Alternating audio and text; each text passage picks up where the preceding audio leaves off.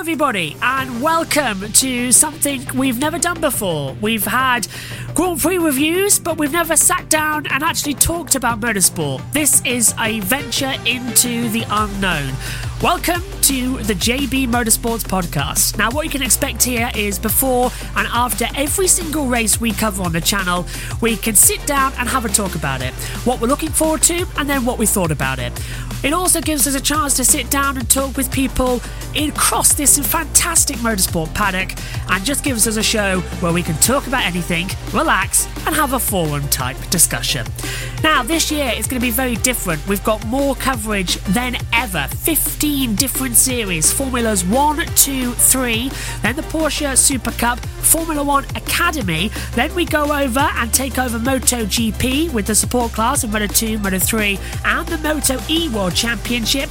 Then the topic of today's show, we're covering the ABB FIA Formula E World Championship, the Quick Fit British Touring Cars, and then, as always, our favourite one of almost everything that gave us such a great championship last year, the NTT IndyCar Series, and then a couple of the newbies. Of course, we've got the 24-hour race at Le Mans, but we've also got the 24 hours of Rolex Daytona IMSA that starts at the end of January. We'll be covering that race, and brand new this year, after so many people asked for it, we are covering NASCAR this year alongside USRN. So some races it'll have the JB Motorsports team, some races will have the USRN team led by Matthew Owens.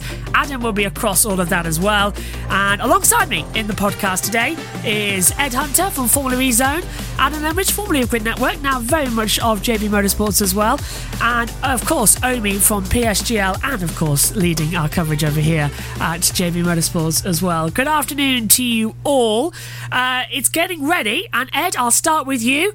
Doesn't seem 5 minutes since London. You were there trackside. We're going again. Testing was fun, but first of all, how was your Christmas? Good, thanks. I don't know what time zone you're in, Josh, but it's the evening where I am. That's true, yeah. But anyway, yeah, I had a very, very good Christmas. I actually got a Formula E notebook. Oh, hold on. It's over here. Oh, there it is. Right, I actually got a Formula E notebook over Christmas. I'm holding the wrong way up. And that I'm using for my Cub Scout group to sort of keep scores for all the games and who gets all the treats at the end of the year or whatever. But so that's all good fun. And yeah, I was trackside in London. I actually remember when Jake Hughes went up on two wheels. Yeah, it was definitely Jake Hughes in the McLaren. I think it was I forget who he collided with. I think it was Roberto Merri in the Mahindra, yeah, if I remember correctly. Yeah, exactly. I got it spot on because I was there, of course. But yeah, that happened right in front of me. So I actually got some great footage of the very aftermath, just cutting across, and then this car going on its side, which was quite a surreal sight in that Saturday race. But yeah, it was great to be there just under the podium when Jake Dennis was round as champion. But of course, what we're here to talk about is him trying to defend that championship from what looks like a very, very strong Jaguar team. So I can't wait till Mexico. I think it's going to be brilliant. We can't wait either. It's nice to have you back in the commentary box as well. You weren't in many last year, so hopefully with your equipment sorted. I was otherwise engaged. Yes, very much so.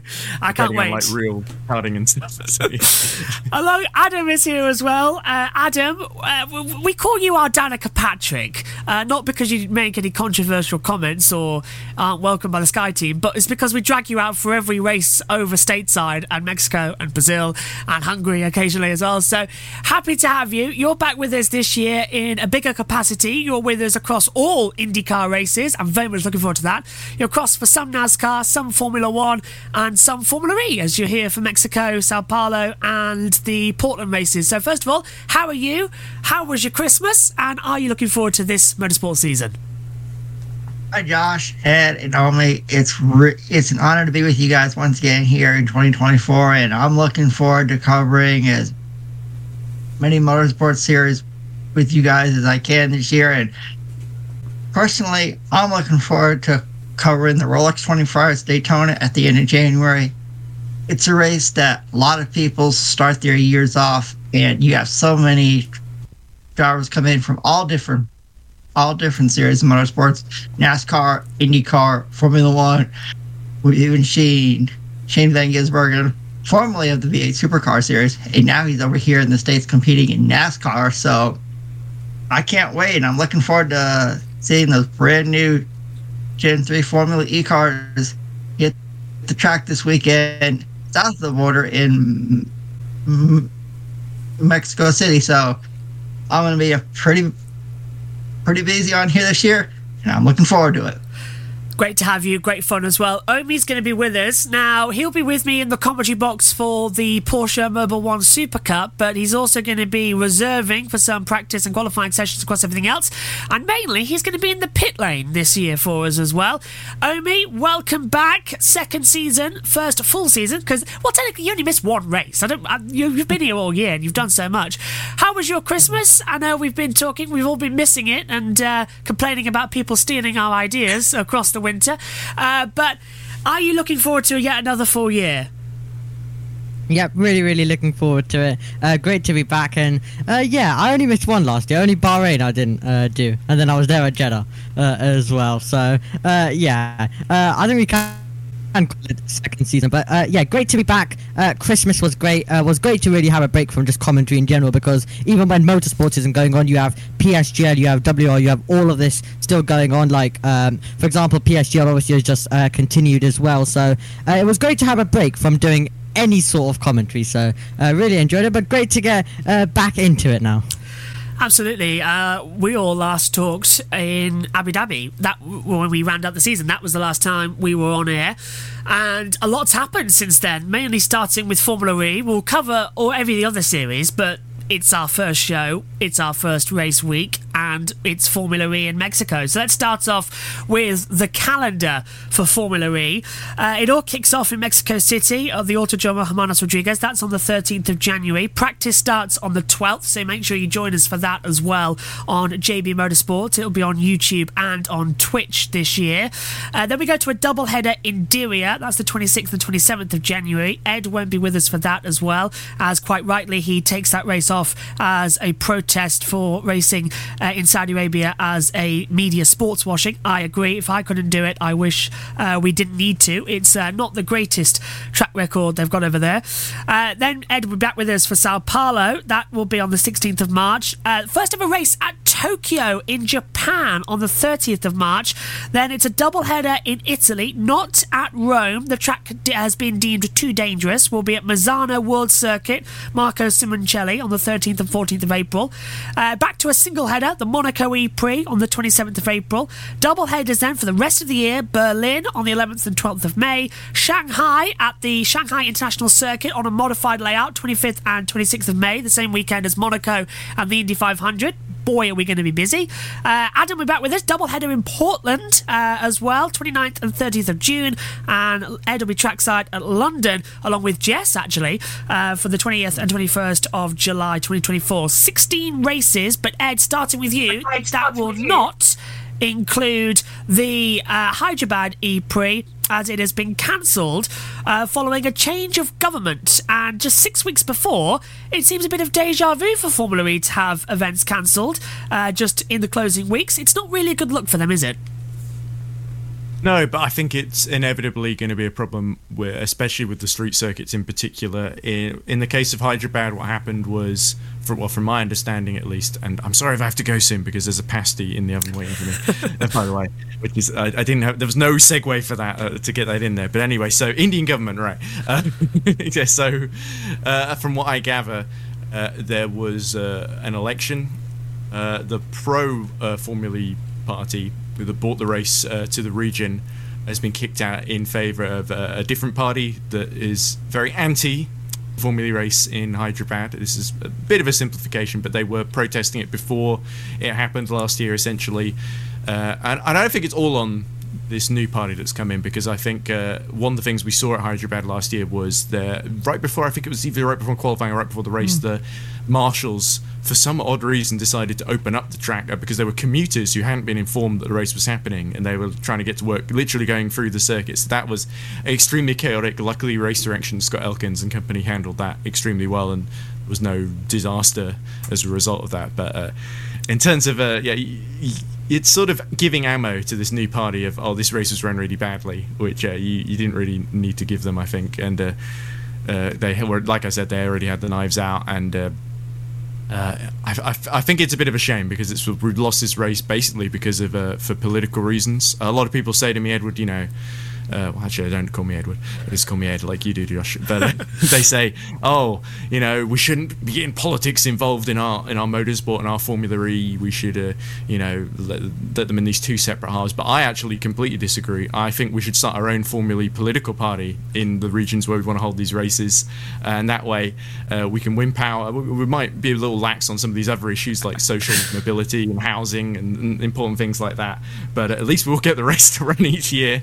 And we can get people to vote for it. It's a single issue party, as they say. And we could even have Alejandro Gag, who used to be in politics himself. He's not doing much these days. Like Extreme E, I reckon it's not people were saying, this is a really outlandish idea, and I said, well, it's not as outlandish as the race actually happening, because it looks certain to be cancelled once this election happened, and this new government came in. Like I said, had the knives out right from day one, basically, of the project being announced. So, yeah, it's a shame. There's a lot of grandstanding going on. But it's the fans that lose out in the end, and I think that's a bit sad. We still got 16 races, a lot of them double headers, and like the Tokyo, our new venue, we're very excited about. Going back to Shanghai, I think it is a positive, even though, if I'm getting completely honest about human rights record, Shanghai is not the greatest either. But we gotta take the rough with the smooth sometime, I guess, to run this answer short, I guess. And also, someone's sent a message in the Discord. That's going to be annoying. Also, just throwing it back to you, Adam, as well. It's actually another round that's been taken off the calendar in Jakarta due to a presidential election, quite similar to Hyderabad, where the government's changed and they've now said, okay, we don't want to race here. With Jakarta dropping off, it's actually benefited Formula E in the United States because it's added another round at Portland. Now, you were in the commentary box with me last year. It was absolutely fantastic, that race. And do you reckon that a second race at Portland will be better? Yes, I sure do. And that was one of the highlights for me here at JB Motorsports last year when I called that Formula E race with you, Josh. That was, you think 3 wide or 4 wide at Talladega when NASCAR gets there is crazy. You didn't see it. I mean, 7 wide on the front stretch of Portland International Raceway.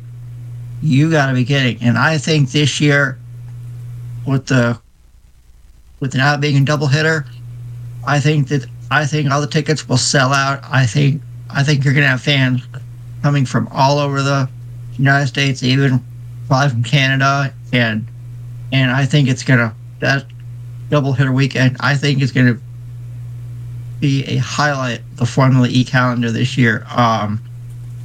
And so it's gonna be 2 races you do not want to miss.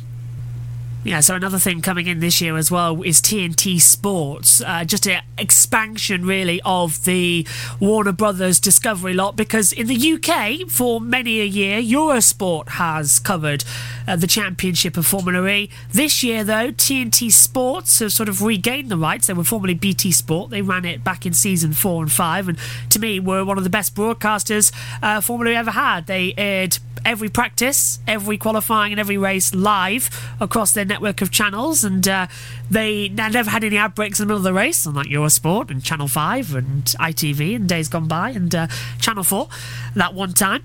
So it's going to be quite interesting. But the one negative with TNT Sports in the UK having the exclusive control is that for the first time it's gone behind a paywall. Now, if you're unfamiliar what it is, free-to-air television in the UK is that of ITV, BBC, Channel 4, Channel 5. They're the terrestrial television networks that have carried the series since its launch in 2014, bouncing literally between every single one of them.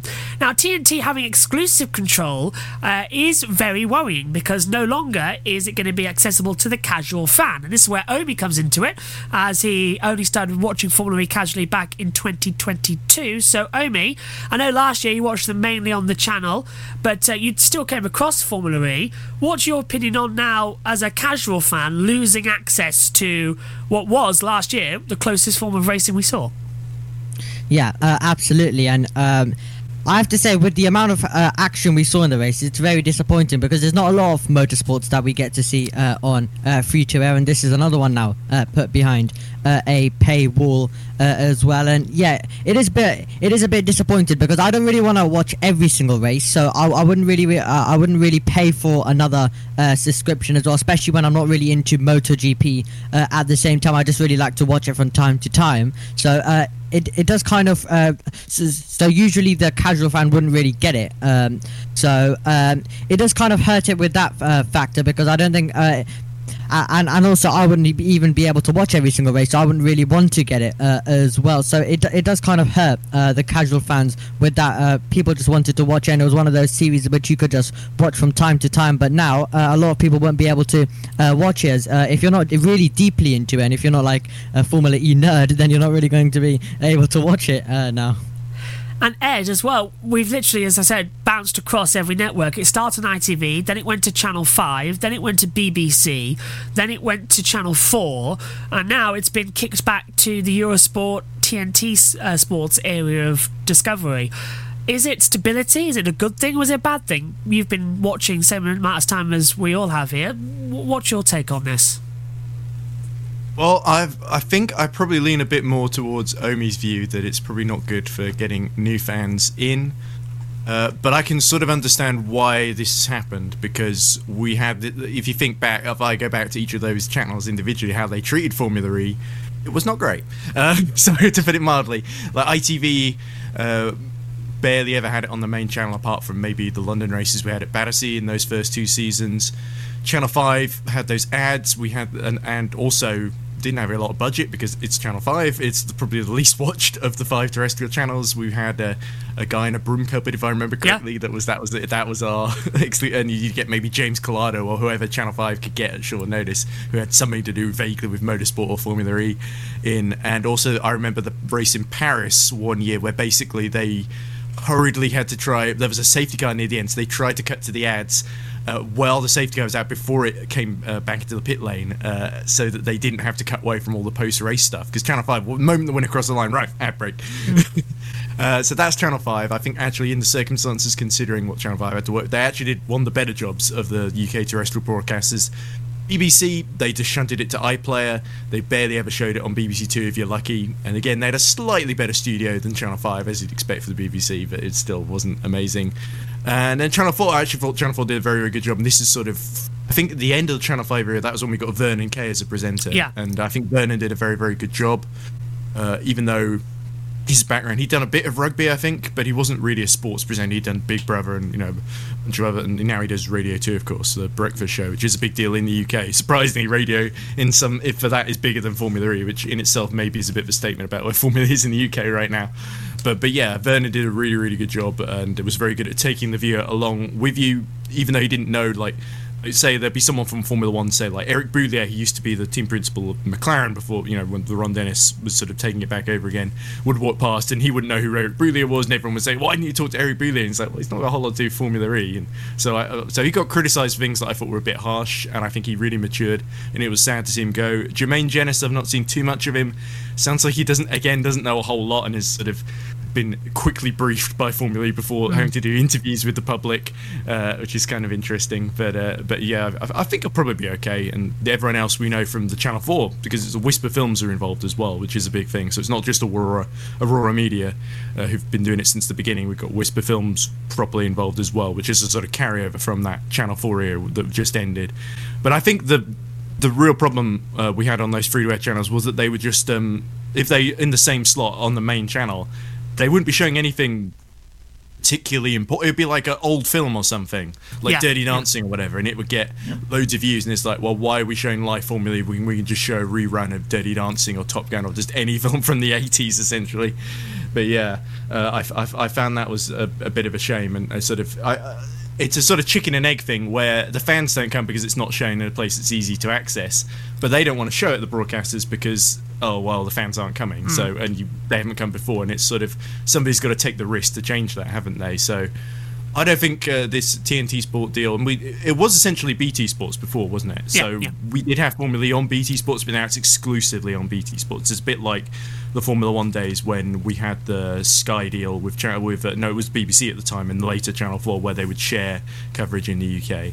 So we're sort of seeing the Formula E equivalent of that shift over when it went fully just everything apart from the British Grand Prix is live on Sky. Though I think there's a thing where they're putting the races on YouTube a week later in the UK, so you still can watch them. I mean, it's not great, but it's not the end of the world. And I think you and me, Josh, will probably be okay with this. Yeah, but I think for the casual fan like Omi and others like him around the world, I think, which is what Formula E really needed to attract in, I think it's not going to be, because the people who tune in there for rugby and MotoGP, I don't think all of them are necessarily going to check out Formula E. Sadly, I think it's a tough sell. Yeah, and luckily, thanks to MotoGP and other series that are aired on TNT Sports, the commentary is not going to be affected from our side, but not everybody's so lucky. Yeah, Tom Brooks, he's great. Yeah. Funny story about Tom Brooks, when I did my first ever R Factor 2 esports commentary, which was on Formula E Road to Vegas, I think it was, I sent some of the early stuff that I did to Tom, and he gave me a lot of really, really good feedback, because he was doing Gran Turismo Sport World Finals in Tokyo, I think, at the time. Yeah. And so I really, really, it might not have been Tokyo, but I forget where Gran Turismo World Finals are held, to be honest, each year. But he really gave me some really, really good advice, which he didn't need to do. So I've always appreciated that from Tom. And it's going to be weird, admittedly, because Jack Nicholls did it for so long, to have someone other than him. But I think we all kind of know why he's not there, and I don't want to get into that. Moving swiftly. But yeah, my point is that Tom is great, and I'm sure whoever they put alongside him, be it Kurun Chandok, Dario Franchitti, I think they're going to do an amazing job. Yeah, well, it's a big team. As you said, Jermaine is hosting, Nikki Shields is still alongside, and then the commentary team has sort of shifted around, because we've got Tom Brooks leading the commentary, as you say, wonderful guy. Karun Chandok is going to be in the commentary box and running the FE digital SkyPad device thingy that if we had, we wouldn't be able to use because we've got no data, we can't show footage. But I still like to show. I just want one. I want to have a go. Dario Franchitti is still going to be there as well. Radzi is still going to be in the pit lane alongside Saunders CB. Alan McNish is going to be in the commentary box, and then the newcomers as well. This is quite interesting. Andre Lotterer has retired from racing, the bridesmaid, and now he can come up into the commentary box. He's going to be as pundit and commentator for practice sessions. Rally driver Kate Munnings, she's coming in as well. That's going to be absolutely fantastic to see here. Billy Munger is joining in. That's the Whisper link, because he works with Channel 4, and with it also comes Jamie Chadwick, the W Series 3-time champion, and now Indy Lights driver as well, with the DHL sponsorship, but that I think it's changed here because DHL is gone. And of course the big one is quite interesting, because it's the first time, as you say, since Jack Nicholls, that two commentators will be, well, the same commentator will be commentating on two different series, because David Coulthard, who is the world feed commentator for F1 TV and Channel 4, is also going to be in the commentary box for Formula E, as his production company. Presumably for the rounds that don't clash with F1, you mean? Yeah, which is, I think, 5 of the 16 that don't clash. So that's the World Feed team. And Adam, over there in the States, I think you get the better one, because you have the legend Bob Varsha on CBS, don't you? So, would love to work with Bob. I'll have to see if we can coax him away from CBS one of these days. But what's it like over there, then, with your coverage this year, this season for Formula E? I think it's going to be really good. Obviously, you mentioned the legendary voice of motorsports for a long time. Bob Varsha is going to be back, and I'm gonna. It's sad that Formula E is on pay to wall a paywall over there in the UK. I wish it were free to air, so everyone can watch. But I like the new Formula E team, especially with Andre Lauderer. He's gonna, obviously, you mentioned Josh, he's the former driver, so he's gonna bring in a lot of knowledge for people who may not watch Formula E on a regular basis. And you're gonna have Dario Franchitti and Karun Chandok, who are also going to be there. So I like the Formula E team over there in the UK, but it's always a pleasure to listen to Bob Washa calling Formula E races over here in the United States. So, yeah, it's going to be a really great year for Formula E across the world. And of course, no sign of Oliver Askew or Nelson Piquet Jr. in the lineup this season, which is going to be very interesting. That's shocking to me. So, moving on to a bit of the future. Not exactly going to be this generation of Formula E cars in Season 10.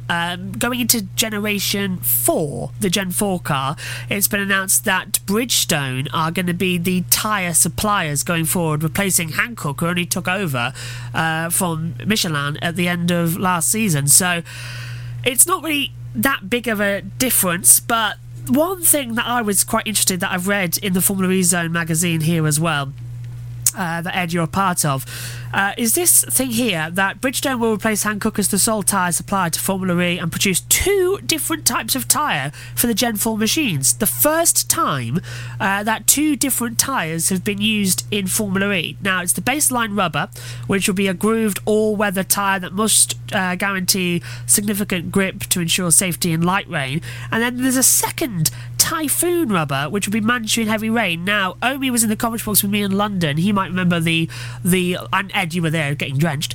I was in the grandstand. Well, I wasn't getting soaked, I was inside, but yeah.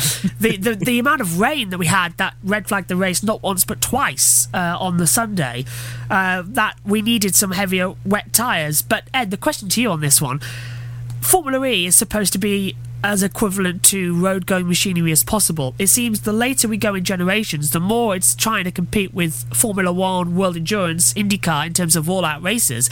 It feels to me that they're forgetting the road equivalent of it all, as many people look to switch to hydrogen. So it feels like Formula E is already getting a bit stunted and now trying to fight for its survival a little bit. It's abandoning some of its core aspects. We're not racing on as many street circuits this year. In fact, I think quite a lot of them are on proper road courses, racetracks. The sole tyre gimmick has now gone. We're going to have 2 tyres.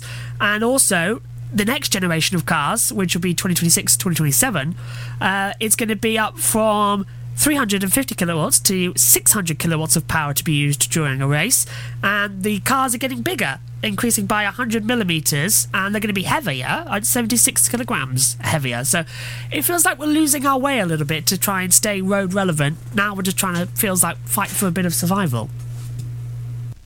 That's about 6 questions in one there. So sorry, it's a big one. We'll try and address them one by one. So first off, the different compounded tyre for the Typhoon conditions. I think there was Michelin did this first, didn't they? Before Hankook came in, where they made a tyre.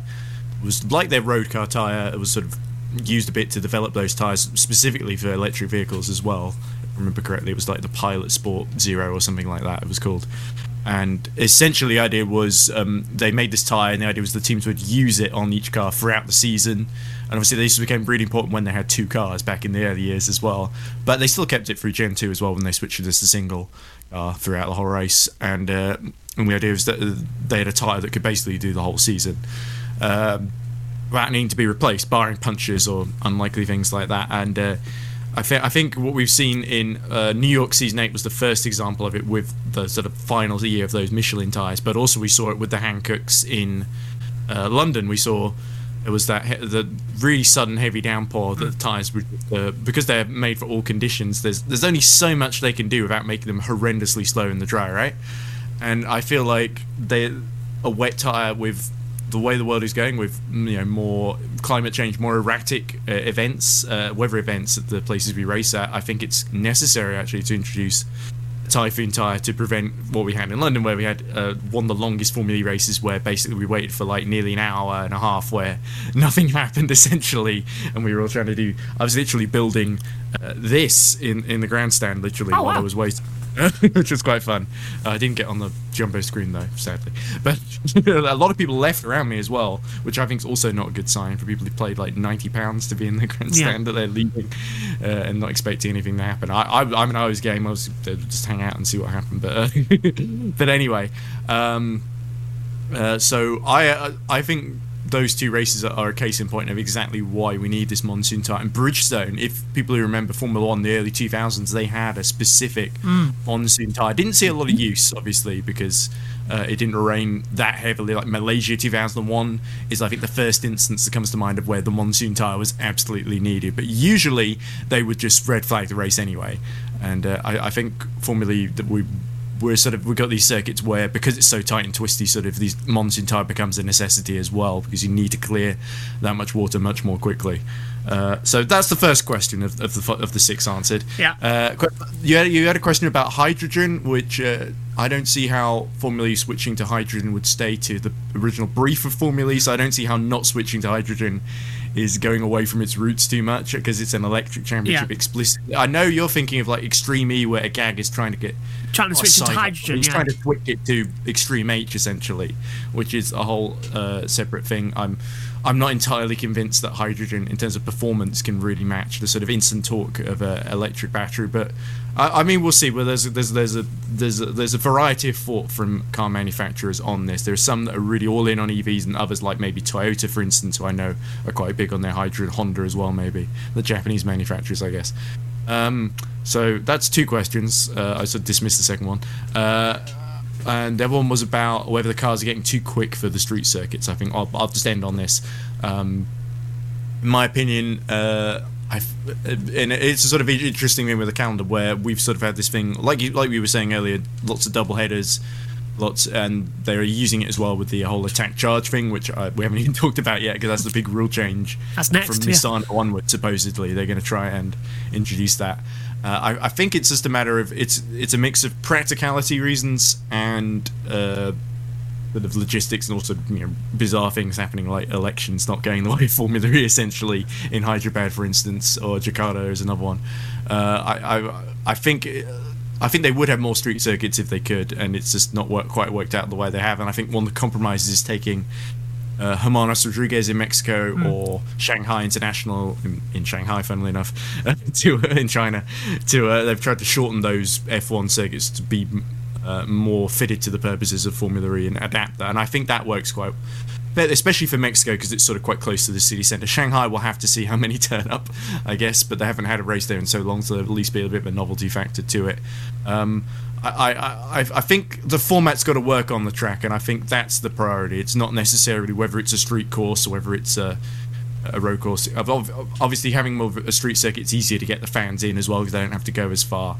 But I think we're going to have to see. I think it depends what the Gen 4 car is actually designed to race on, because I think we still got a car that's mainly designed around street circuits, going to places like Portland that don't necessarily suit it, but do produce those sort of crazy pack racing, of course, that we saw last year. And hopefully we'll get attack charge comes in, we'll see a different kind of racing. But yeah, that's about half your questions answered. So I hope that's good enough. Mighty good enough, my friend. Mighty. Let's talk then about pre-season. Really exercising me today, man. I know. Sorry, I'm just getting you warmed up. It's our pre-season testing before we get to Mexico. Podcast I do immediately after this. Yes, it's also about fun. Yeah, that's what we've got time for. No, we've got a bit more time. Let's talk about pre-season then and what happened there, because it was absolutely insane, and we will go into detail on every other series as well as their testing goes on. This is just our first show.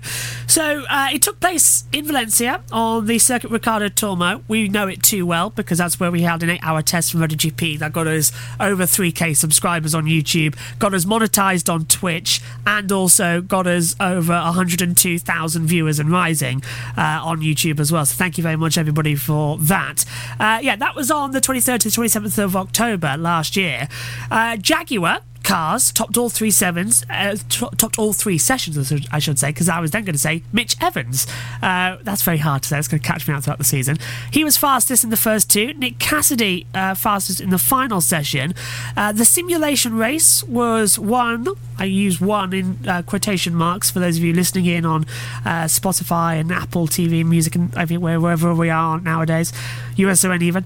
The Envision's Robin Frines took the victory there as well, but the biggest thing was the test was heavily disrupted as there was a fire in the garage supplier, Williams Advanced Engineering. A battery caught fire, and because it's a lithium-ion battery, they burn a lot. You can't put it out. They burn constantly. They have to be locked away and just let it burn out, because the material in them can burn something. It's got like a half-life, so it can burn quite a long time. For those of you who don't know what a half-life is, it's basically constant, because every time it burns itself out, it'll reignite itself until there is literally nothing left as well. It's a very complicated scientific procedure. So it had to be locked away, but it was the car of Nick de Vries, who was returning, our Formula E champion from season 7 or season 8, one of the two. He's returning, and his car was too badly damaged, so he missed out on the last testing day. He only did one of the 3 sessions because we had 2 days of testing cancelled, and it's all resulted in the attack charge being cancelled until, as you said, Ed, earlier on, Misano. Now, the attack charge is a mandatory pit stop during the race, which would see the cars be charged up and allowed to use an extra 4 kilowatts of power throughout the rest of the race. It was supposed to be introduced in Season 9, but there's been a lot of problems with the charging units, a lot of problems transporting it, and a lot of the tests didn't work. So they've tried it again in testing, didn't like it, and now they've postponed it until Misano. But drivers are already saying that it doesn't work, it's not going to go down well, it's going to ruin the racing, and we don't need it. So it's going to be fun. Adam, starting with you, we remember the crazy race in Portland, which was mainly because the drivers had to save energy because there was no attack charge. So are we in favour of attack charge and running the risk of having things catch fire, or are we more in favour of having the lift and coast races where nobody wants to lead them? Well, I think, we don't need to see anything like we have happened during Formula E preseason testing. Once was enough, and I don't like the attack charge. I mean,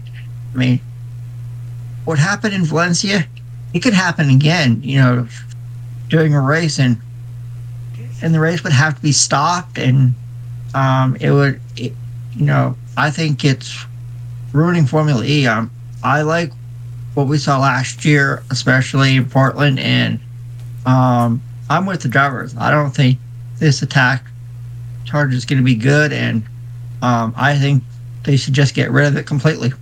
Yeah, Ed, it's causing nothing but problems at the moment, isn't it? And we had members of the Formula E Zone team trackside at testing as well. Pico and Jack Giamano were there as well, and you were editing all the footage that was coming in as well. It was shocking as well. What's your take on this fire in the paddock and the batteries and all the attack charge mess as well?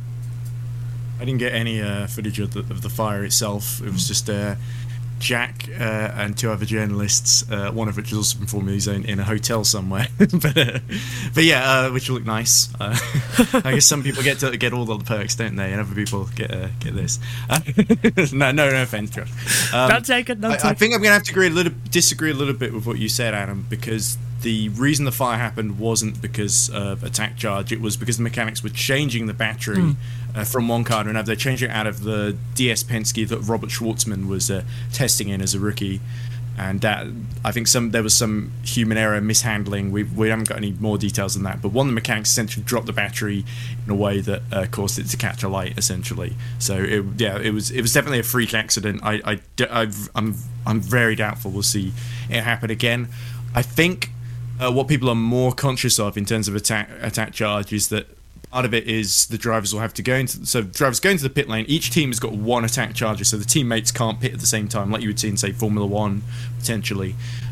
So what happens is 2 crew members are allowed to work on the car. The car gets charged for about 30 seconds or so, comes out with more energy, and gets another 2 or however many deployments it is of attack mode, which of course is you go off track, well, not off track, but offline, essentially, into the zone that's indicated beforehand, and you get access to the higher 300 kilowatt power mode, essentially.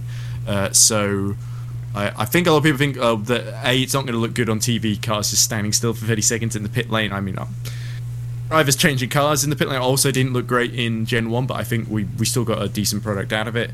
I think the other thing people are worried about is cars that pit on different laps will end up going lap downs on one another, but I think it's the sort of thing where if the graphic makes it clear who's pitted and who hasn't, then I don't think it'll be too difficult to follow personally, because I think oh well, he's leading but he hasn't pit yet, and the order will sort of work itself out. People trying to undercut and overcut one another essentially. I think in terms of road relevance, there's a big argument to do it, because that's the way that a lot of the fast charging industry we're seeing with a lot of these manufacturers that we see in Formula E are really they're making good use out of this technology, because range anxiety is a big concern, I think, of these OEMs, these manufacturers, and of course the people who buy those cars as well. They really want to make sure that it's the traditional sort of fossil fuel campaign ad against electric cars. Like, what if you run out in the middle of the motorway before making it to a service station or whatever? Well, you go to a service station, there's no charging point, well, you're screwed then, aren't you? That's true. But that increasingly, that seems less likely to happen. There's always at least one or two charging points, even at the most remotest of service stations. So yeah, I think there's a bigger argument to go with it, and I think obviously it won't be every race. I don't think it's a deal breaker going to around and think, oh well, we have to rate 5 races for it to happen. And there's also a lot of teams that are like, oh well, we don't like change the rules mid-season or whatever. But there might be one or two manufacturers that went into this rule cycle designing their cars around attack charge and sort of fast charging. So interesting to see how that pays off. I think I'm more excited about how it will play out rather than worried about how it will affect the product, because I think Formula E, they don't do this on a whim. This has all been trialed out in advance, and I think we've got to be more optimistic than pessimistic, which I feel like I'm the only one, oddly enough, compared to usual, I'm the only one that feels optimistic about attack charge in this group, it seems. It's a nice benefit, because I'm petrified about it, as somebody else Discord messages us as well.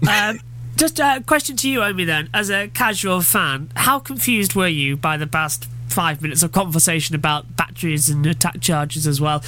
Do you feel that you'd understand it if you saw it happening during the race on television? Unsure. Well, I did see a lot on Twitter about it as well, or now known as X, but I don't care as well with that. So during preseason testing, I saw quite a bit of it on Twitter as well. But yeah, I'm actually unsure about that one. It would feel very weird, though, wouldn't it? It would, because we haven't seen pit stops that much in Formula E before. As Ed said earlier on, it's all about, we've had driver changes over the years, but never had a recharge of energy. Car changes, wasn't it? Well, they weren't changing drivers. That's it. So yeah, I meant to say, I was aiming to say car change, but I'm reading about the Rolex 24 ad that I'm going to talk about next, and that's what it was just got in my head about driver changes. Just to quickly sum up then as well, at the end of pre-season testing though, when everyone did manage to get a lap time in, it was very promising because they were all separated by a second. So that is going to be really close, and I want to sort of wrap up the whole Formula E thing now as we look ahead to Mexico. Just to give you the times for that, by the way, it's all going to be on JB Motorsports on Twitch and YouTube. On Twitch, our handle is JB Motorsports Twitch. On YouTube, it's at JB Motorsports, and we'll be live for Practice 1. That's on Friday evening, and then on Saturday, you've got Practice 2, qualifying, and the race. The links to all of that is on the YouTube channel now, and the links are all in the descriptions if you're watching this on YouTube and Twitch. Now, just quickly to you, Adam, on this one as well.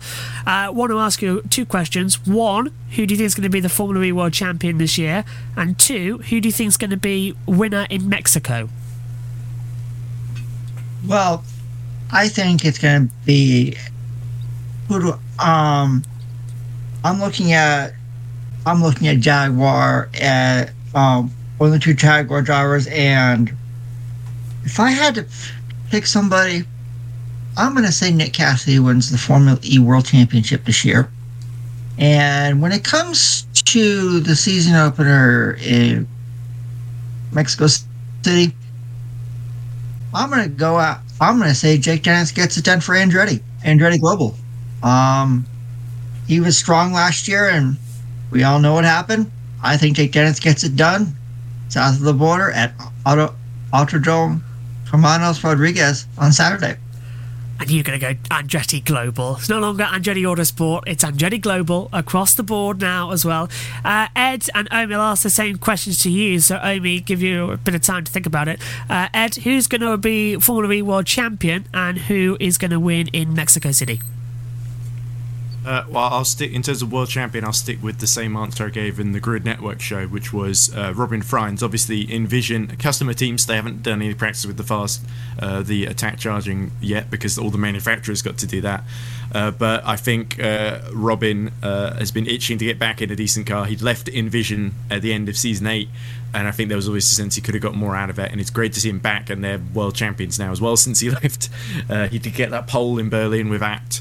And he had that pretty chaotic season where he broke his hand as well. So I think he's got a lot to really prove. Robin Freins, he's a massive, massive fighter. I think he's a much more mature driver as well in Formula E than when he started. So I think it'd be interesting to see how he gets along with Buemi. I suspect there might be a bit of friction between the Jaguar drivers because if you remember in the last season in Rome particularly, we saw Evans and Cassidy crash into each other. So I feel like it's two Kiwis in a team. They can't both be the most relaxed one. There's going to be some competition there. And I think Robin Freins is going to be head of the queue to sort of take advantage because he's also in a Jaguar powered car and it's probably the most efficient powertrain. That's not going to change because of the homologation. The powertrains are the same, essentially hardware at least, going from season 9 to 10. Some of them might have made software gains, like the likes of DS and also Maserati as well, and Nissan maybe potentially as well, and Porsche too. Let's not forget about them. Started the season so strongly, won last year in Mexico. In terms of who's going to win, I've not really thought about it. Jake Dennis won last year, of course, and I know that's probably the obvious pick. I'll go for someone more interesting. Well, not that Jake Dennis is disinteresting, but in terms of left field picks is what I mean. I know exactly what my friend Jack Jordan Myers is going to do. He's going to go for Maximilian Günther because that's who he always goes for. I might go for Mitch Evans just to be a bit different from Adam. I think Mitch Evans is going to win in Mexico City because he's done it before. That's true. Yep, after losing out the line, didn't he, a couple of years ago. Go on then, Amy. Who have you got?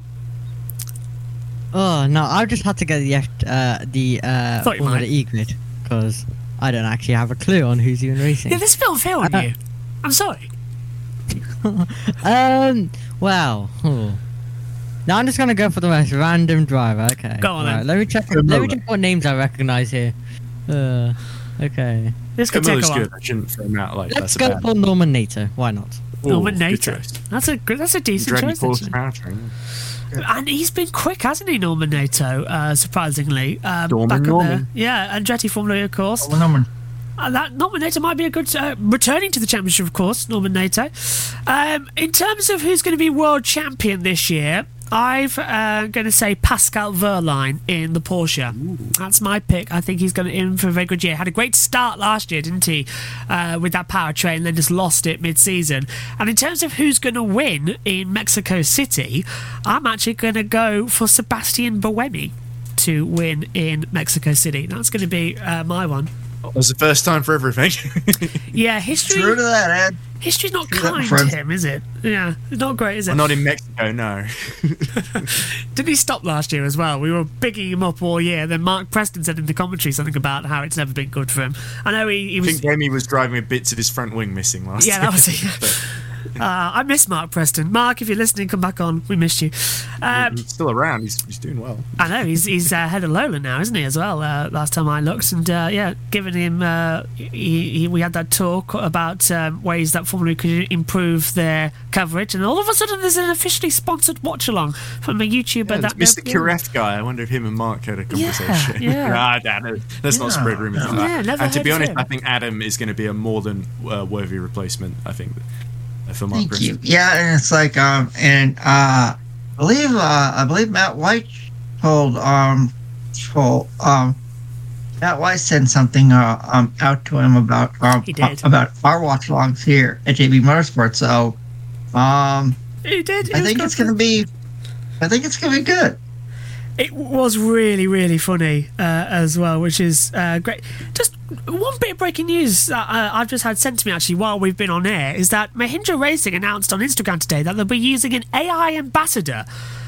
So, literally, it is an artificial intelligence ambassador called Ava Beyond Reality. It's a female AI that has really been rolled created. off the tongue. Yeah, she's our go-to sustainable tech champ, navigating the cutting edge of innovation to create positive change.